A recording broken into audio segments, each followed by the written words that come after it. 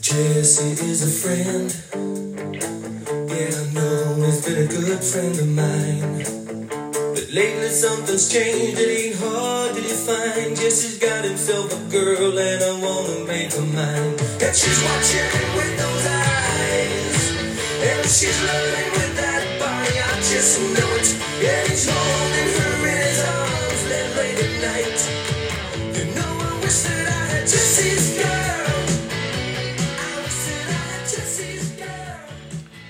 Good morning. It's July 5th, and welcome to Doing Life, daily devotions for finding peace in stressful times. Today's title is Greener. And he said to them, "Take care and be on your guard against all covetousness, for one's life does not consist in the abundance of his possessions." Luke 12:15. We've been looking at zero-lot line, gated, lock-and-leave type houses lately. We're both in our mid-60s, and the large house with yard and pool on a creek in which we raised 4 children simply seems almost a waste. With just the 2.25 of us, Sterling the cat has passed, but Windsor the labradoodle is 1/4 human. Admittedly, it's nice to have the pool, playroom, and simply more space when the grandkids come over, but it doesn't seem critical. The no-maintenance part seems the most attractive part of a potential move. We found a great place on a green space, no lawn, vaulted ceilings, master bedroom down, in a gated community, 30 years newer than our house, but still 20 years old. Smaller and at first appraisal considerably more money than our house. Location, location, location. I drove back to snoop around on my own, and now that we had the gate code, shh. Exploring the exterior in detail, I noted the 20-year-old AC units, the beginnings of rot under the large deck, the constant humming sound of the nearby freeway, which I had previously taken for the sound of the creek. There's really no place to park on the small cul-de-sac if you have a gathering. The 2-car garage is listed as oversized, but I would say only if both of us drove Mazda MX-5s. And the kitchen window looks at a blank brick wall 5 feet away. There is nothing, really, that we don't like about our house, except the upkeep and the guilt of living in a space large enough for 4 or 5 homeless families. It's roughly similar to my continuing to offer my wife a new car when the one she has, a 10-year-old Lexus, has nothing wrong with it and only 50,000 miles on it. There are places to live and livings to make and lifestyles to have elsewhere, by the ocean, in the mountains, all of which sound like they might be better. Jesus had some advice on this point. In fact, he and his dad thought it was a good enough idea to make it the 10th and final commandment. Thou shalt not covet.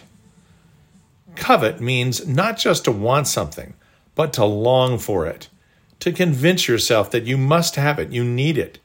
It's not legitimately needing a new house because yours leaks and floods when it rains. It's convincing yourself that you really need a new house because you love the way it looks, inside and out, and possibly even because you have friends with the same type of high ceilings and zero lot line that you love.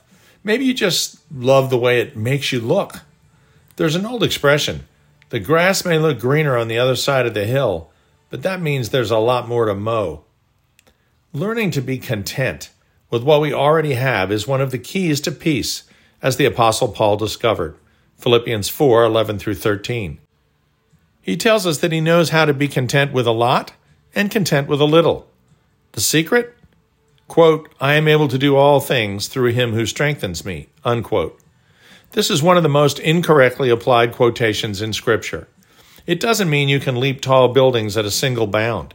The Greek word autarkes, translated strength, is used only here in the entire Bible.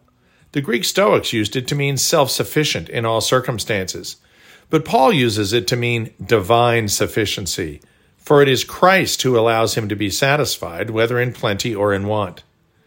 The chosen people ended up in exile because it proved impossible for man to, quote, keep all the commandments, unquote, and every promise from God was dependent on the perfect compliance needed to become righteous.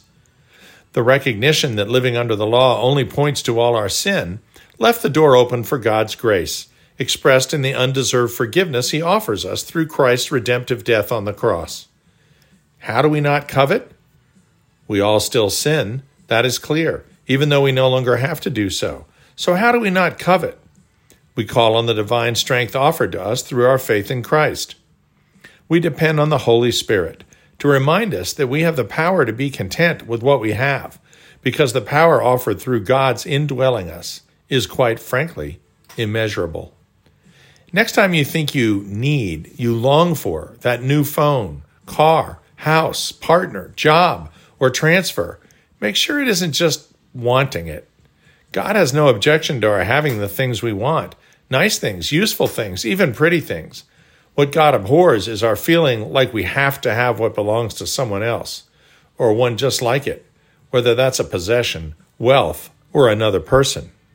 Working hard and acquiring possessions is all right. You just don't make it the object of your hard work. Draw on God's power through prayer the next time you see something that someone else has that you really think you need to have as well.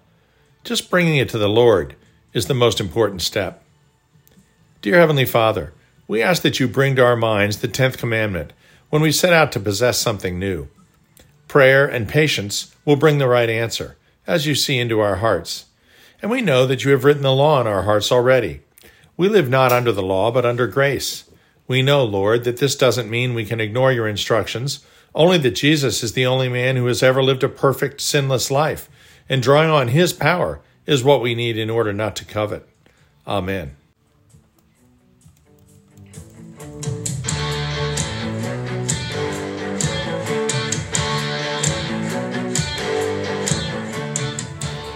We'll see you tomorrow.